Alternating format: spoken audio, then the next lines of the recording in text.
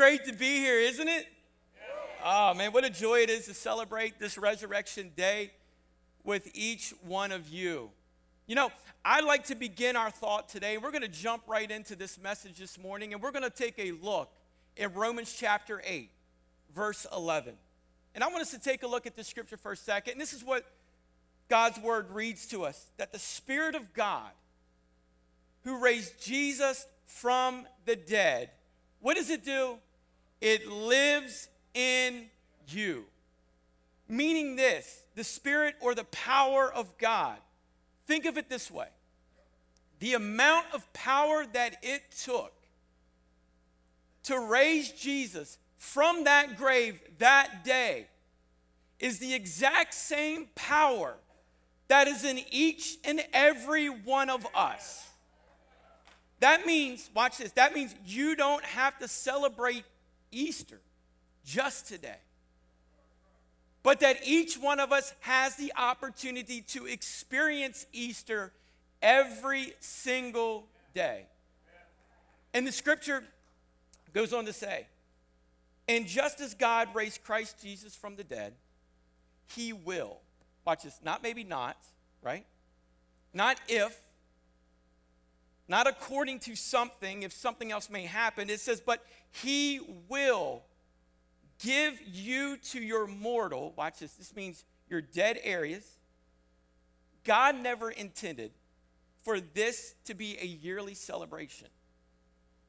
God intended for this Easter power to be a celebration that will take and go into the dead areas of your life and breathe life back into it. But the scripture says, and give life to your mortal bodies by this same Spirit living within you. Listen to this. All of us, we have dead areas within our lives. We have areas within our lives that have no life within them, that have no breath within them. And God is saying, I'm capable and I'm willing to breathe life into those areas. Now, the resurrection of Jesus gives you and I the power to close the gap between the life that you want and the life that you're supposed to live out, or the life that you could live. Some of us, we are haunted, possibly, with the thought of this. I know this is not what my life is supposed to look like. Think about that statement for a minute. Let that statement kind of resonate with inside of you for a moment. Some of us are haunted with the very thought. You wake up, you go to bed, you go throughout your day, and the thought may come through your life, this is not what I intended. This is not the life that I feel that I was supposed to live out. Or more importantly, that God wants me to live out. We have formed what possibly would be a massive gap of where you are versus where you feel, or more importantly, where God wants you to be. We can understand that the resurrection power, that the Easter power that we're celebrating today is available for each one of us to close that gap. Watch this. This is how I see church. I don't want to be something. I don't want this to be something that you just have or feel like you have to come to for an hour on a Sunday or an hour and 15 minutes on a Sunday. I want this to look as if it is life that is being breathed into you. A life that is what? Simply vibrant, that's carrying you on what this thing is called, and that is a spiritual journey. We're constantly going through this, and we should be doing it together, not on our own, because watch this, there's power in numbers. There's power in numbers. Why do you think we have teams? Why do you think there's clubs? Why do you think there's groups? Because there's power in numbers. Now, there is more than what you are currently experiencing potentially within your life. There's a better view than the one that you have in this specific moment or right now in the season of life that you may be in. we should be looking at the Bible with this type of view, seeing a process, seeing our spiritual lives as a journey that God is taking us on so that we in turn are fulfilling what his plan, purpose, will, and desire is for your life. Because I'm going to promise you this, you will never be truly happy unless you are following the steps that God is ordered for your life. There's no way around that. You can have seasons of happiness, but true joy is lasting, and it only comes through Jesus Christ. There is more than what you're experiencing.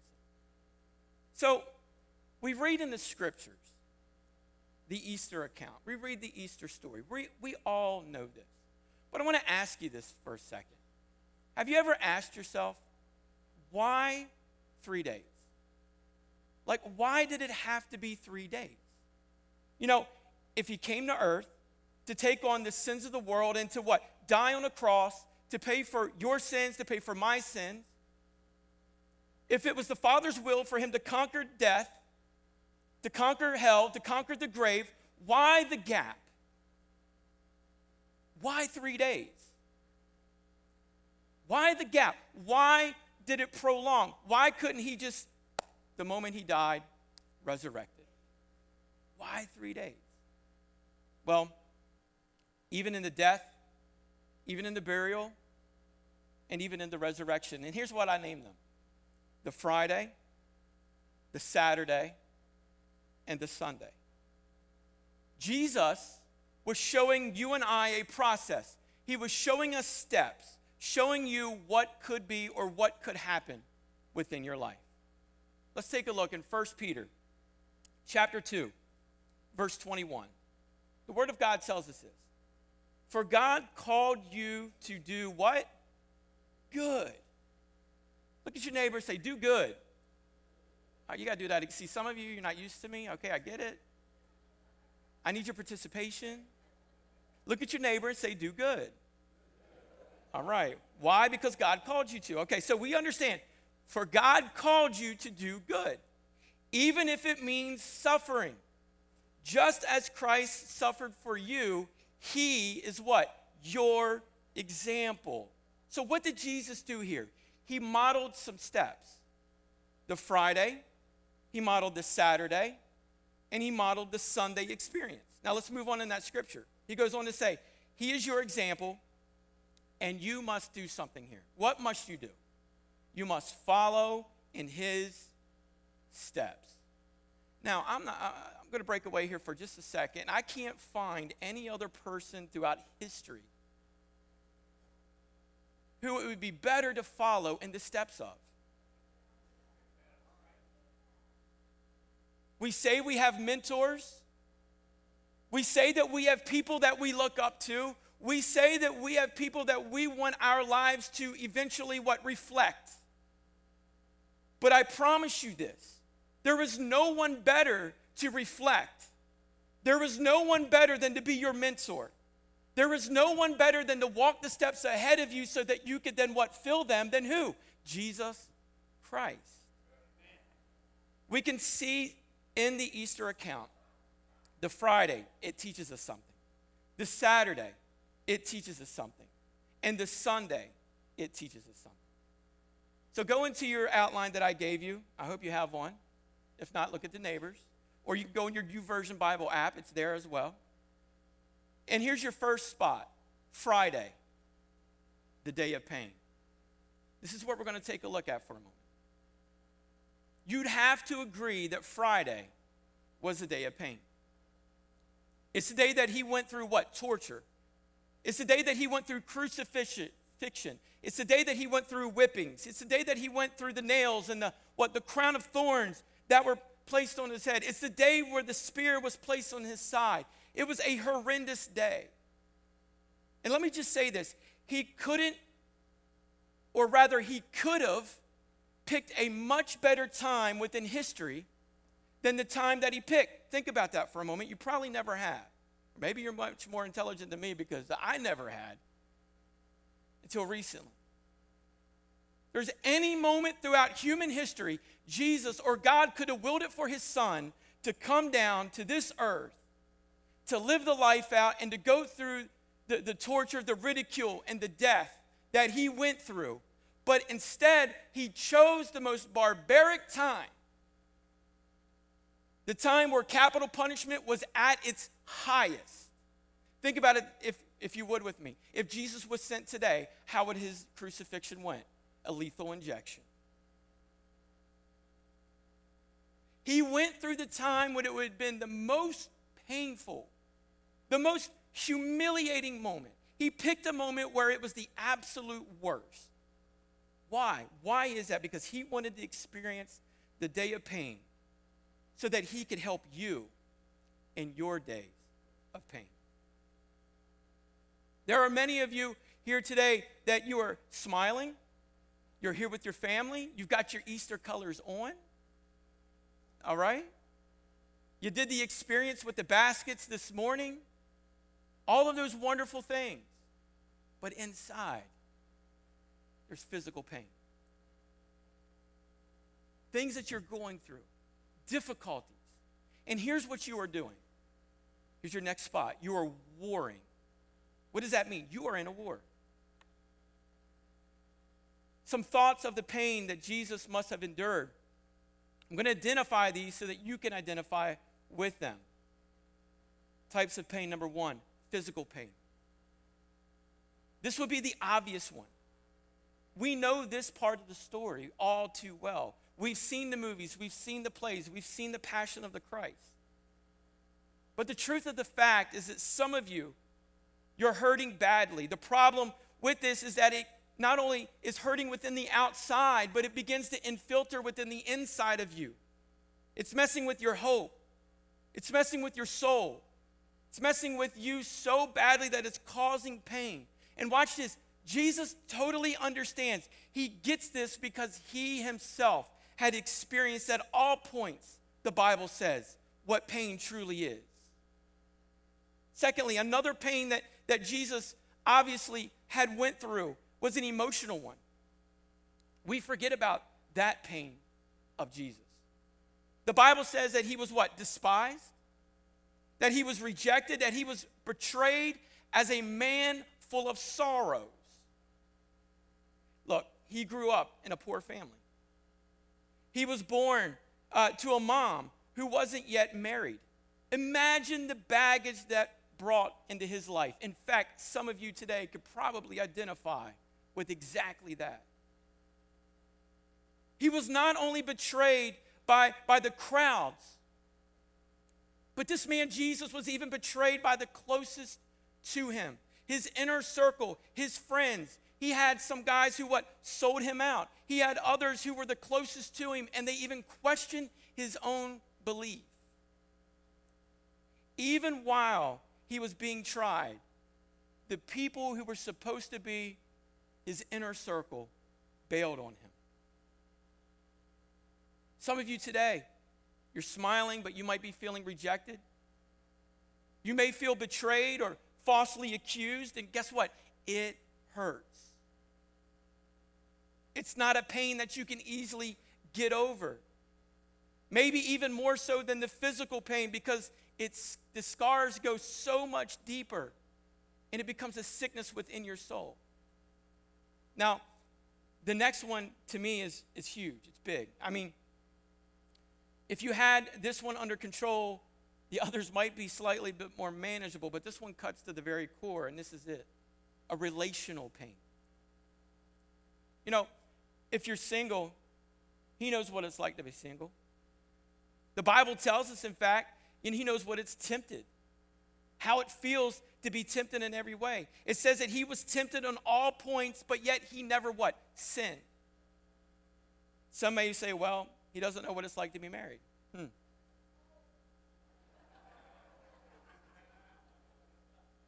Not so fast. We are the bride of Christ, and he is the groom. So he knows the relational side, and he knows what it's like to be cheated on. Here's the crazy part. He had a crazy family. I don't even need to go there. Some of y'all even know. You're just like, don't look at the person beside you. He had a crazy family, right? He had brothers, he had sisters who weren't all in, who were not supportive. How many of you know what I'm talking about? You're sitting there thinking of who in the world is the crazy one in your family. If you can't find who they are, that's you.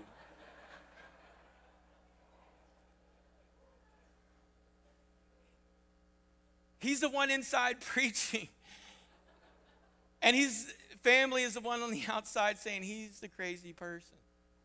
So why are we saying all of this? Because you are in the Friday of life. There's a lesson in all of this. Let's take a look in Romans chapter 8, verse 28. And it says this, and we know that God causes. Oh, let's stop there for a second, right? God causes that's your pains, that's everything that you've gone through. I've learned this in life. God either causes it or God allows it to happen. It says, and we know that God causes everything. Look at the person beside you, say everything. That was better than the first time I had you to participate. Let's try that one again. Look at the person beside you and say everything. Man, that was good. You sounded great. And we know that God causes everything to work together for the good. In other words, this is what God knows how to do. He knows how to take your situation, flip it, take the pain that you are going through, and give it a purpose. Everything to work together for the good of those who what? Love God and are called according to his purpose for them. So what does he do? He puts purpose in your pain. That's an incredible thought. God is somehow going to use what you're going through. Here we go. There is no pain that his purpose cannot redeem. So if you're in the Fridays of life, you need to know this. But truth be known, many of us are not in the Friday. We've had Fridays, but maybe you're actually in the Saturday. And I find the Saturday to be the one that's kind of more unknown, forgotten, looked over. Because Saturday is this, the day of confusion. It's a day not spoken of. The disciples weren't sitting around and going, oh, one more day and it's Easter. In fact, Jesus told them he was going to resurrect on the third day, but they had all forgotten. In fact, I find it interesting as I was reading this week in Luke, the account of Luke, and I was reading through the resurrection story, exactly what we're celebrating today. And as I was going through it, as the women went to the tomb on that resurrection day, and they went there, and they found the tomb to be open, and the angel of the Lord is there before them and says, wait, the guy you're looking, remember the guy you're looking for, what he told you. How quickly we forget. In fact, his disciples were nowhere even around. That's bad for the guys. Some of you will get that later. Think about that statement for a moment. The Bible says that they had gotten so confused on that day that they went back simply to their old patterns of life. He's only been gone one day. Now here we are on the second day, and they're already shifting to the old patterns of life. And here's where you're at. You are waiting. I don't like that word. Waiting to me means patience. I don't have patience. I like to play this game called golf. I like to play it. I didn't say I'm good at it. And I had bought a new set of clubs, or my wife did, for Christmas, and got them to me early. And I went a couple days, or maybe a couple weeks before Christmas, with another guy. And we went and we played golf. And I had and I was hitting the ball pretty good with the new set. I was pretty excited about it. It was an exciting time. I was like, Tiger, Phil, And then I hit things get streaky in life. You ever notice that? There's seasons of good, seasons of bad. Things kind of get streaky. Well, I was doing good, and then I got into a bad, streaky season. And again, I had somebody with me. I was a really bad example here. And I hit a shot, and it didn't go well, and it was like the fifth shot, and I took that club, and I just went through it. And he looked at me and goes, "That's nice, Pastor."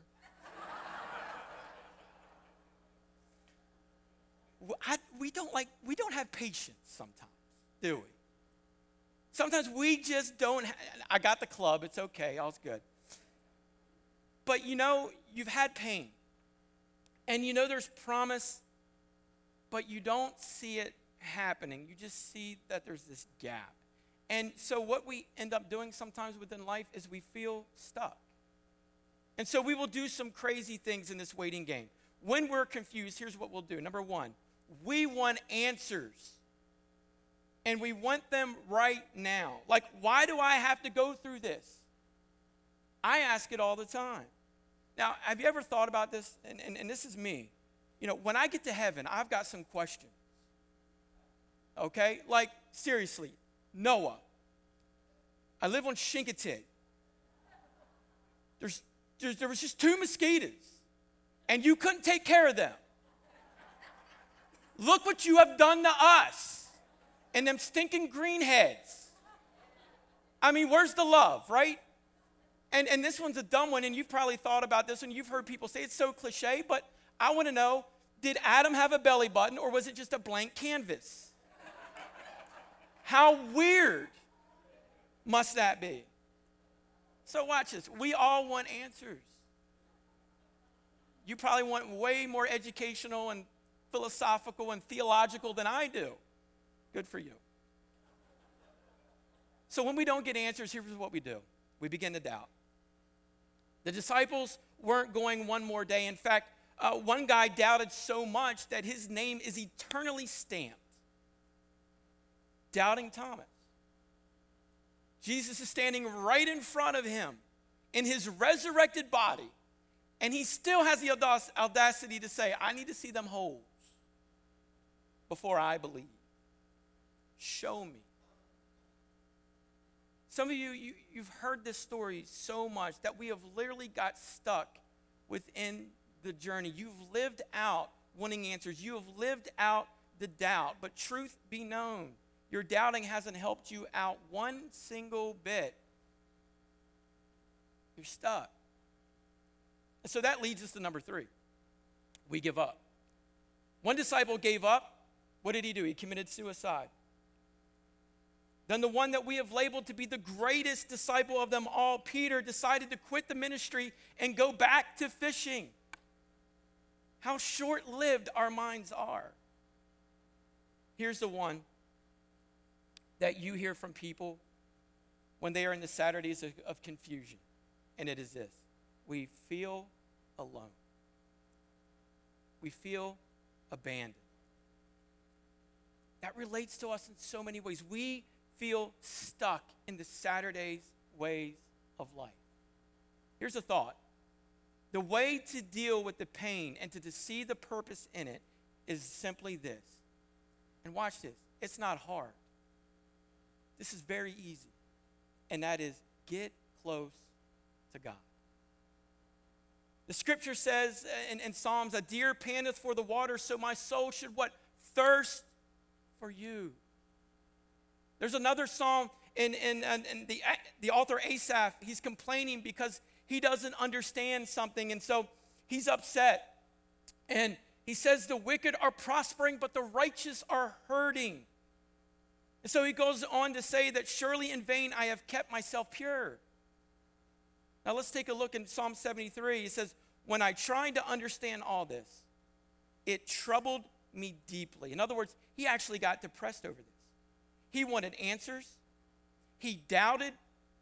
He was willing to give up. And because all of that, he began to feel all alone. But here's where it changes. It says what? Till I entered the sanctuary of God. And then I understood. There's something to be said about entering into God's presence. That when I get close to God, I feel safe again. Because we can understand this one promise. Wherever God's presence is, help me out, everything changes. The outcomes change. The attitudes change. Everything that you're involved in changes. There's no confusion that his presence cannot calm. That even when the storms of life come and you see them a mile away or they creep up on you unexpectedly, the presence of God has a way to bring in peace. And watch this. I don't want you on just one of these days that we are talking about. But I want you to experience this journey. I want you to experience the last one, the resurrection day, Sunday, the day of resurrection. Where dead things that you thought were dead and over, can now be resurrected and life be brought back into them. The first day we are warring. The second day we are waiting. But this day we are winning. Let me say that one again, all right? The first day we are warring. The second day we are waiting. But the third day, on the third day, we are winning.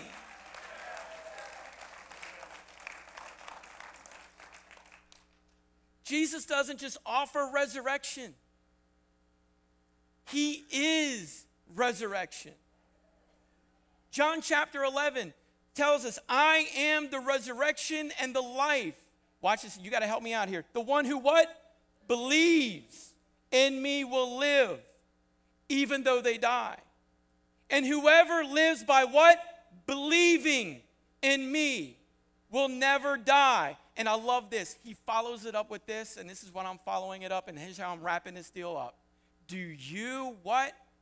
Believe this. Do you believe this? Do you believe this story? Do you believe this account? Do you believe what this man died for you? Do you believe that he has a love that is matchless? Do you believe that he has a power within inside of him to resurrect anything that could possibly be dead within your life? Do you believe that God can heal your marriage? Do you believe that God can bring your children to salvation? Do you believe that God can take a look at your career and route you in the purpose and the plan that he has for your life? Do you believe this? Now, there is no death that his power simply cannot resurrect. Let's take a look in Philippians real fast as I close this up. Philippians chapter 3. The author is saying, Paul is saying, I want to know Christ. And understand, not know him as in the sense of your mind, but I want to know him in my heart. He says, I want to know Christ and experience the mighty power that raised him from the dead. Think about that. I want to know him, and I want to experience this mighty power. I want to suffer with him. That's the Fridays of life. I want to share in his death. That's the Saturdays of life. So that one way or another, I will experience the resurrection from the dead. That is your Sunday.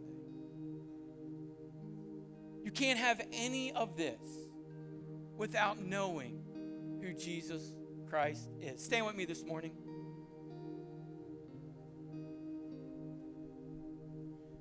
There is only one thing that can help you have this. There's only one person that can help you have this. And his name is Jesus. The best decision that you could ever make today, that you could ever make within your lifetime, is a decision to say this: it's time. It's time. No more excuses, but it's time. It's time for me to give my life to the one who died for me. It's time for me to have this man breathe life back into my dead area. It's time for me to reflect, and do that for a moment. Reflect what he did for you. That day of pain, reflect on that. The torment, the ridicule. Reflect on the emotional pain that he had gone through. All the while he was doing it, and you were the first one on his mind. There is nothing that I would not do for my boys. Nothing that I would not do for my boys. And it causes me to reflect and go, how much more being in my mortal body I'm able to do for mine? How much more? And his supernatural, and his all majestic, and his all loving, his all caring, his all compassion. How much more will your heavenly Father do for you? That's a game changer. That moment. So I want every head bowed, every eye closed. I want to ask you this question today. It's simply this. Do you want this man Jesus to be the Lord of your life?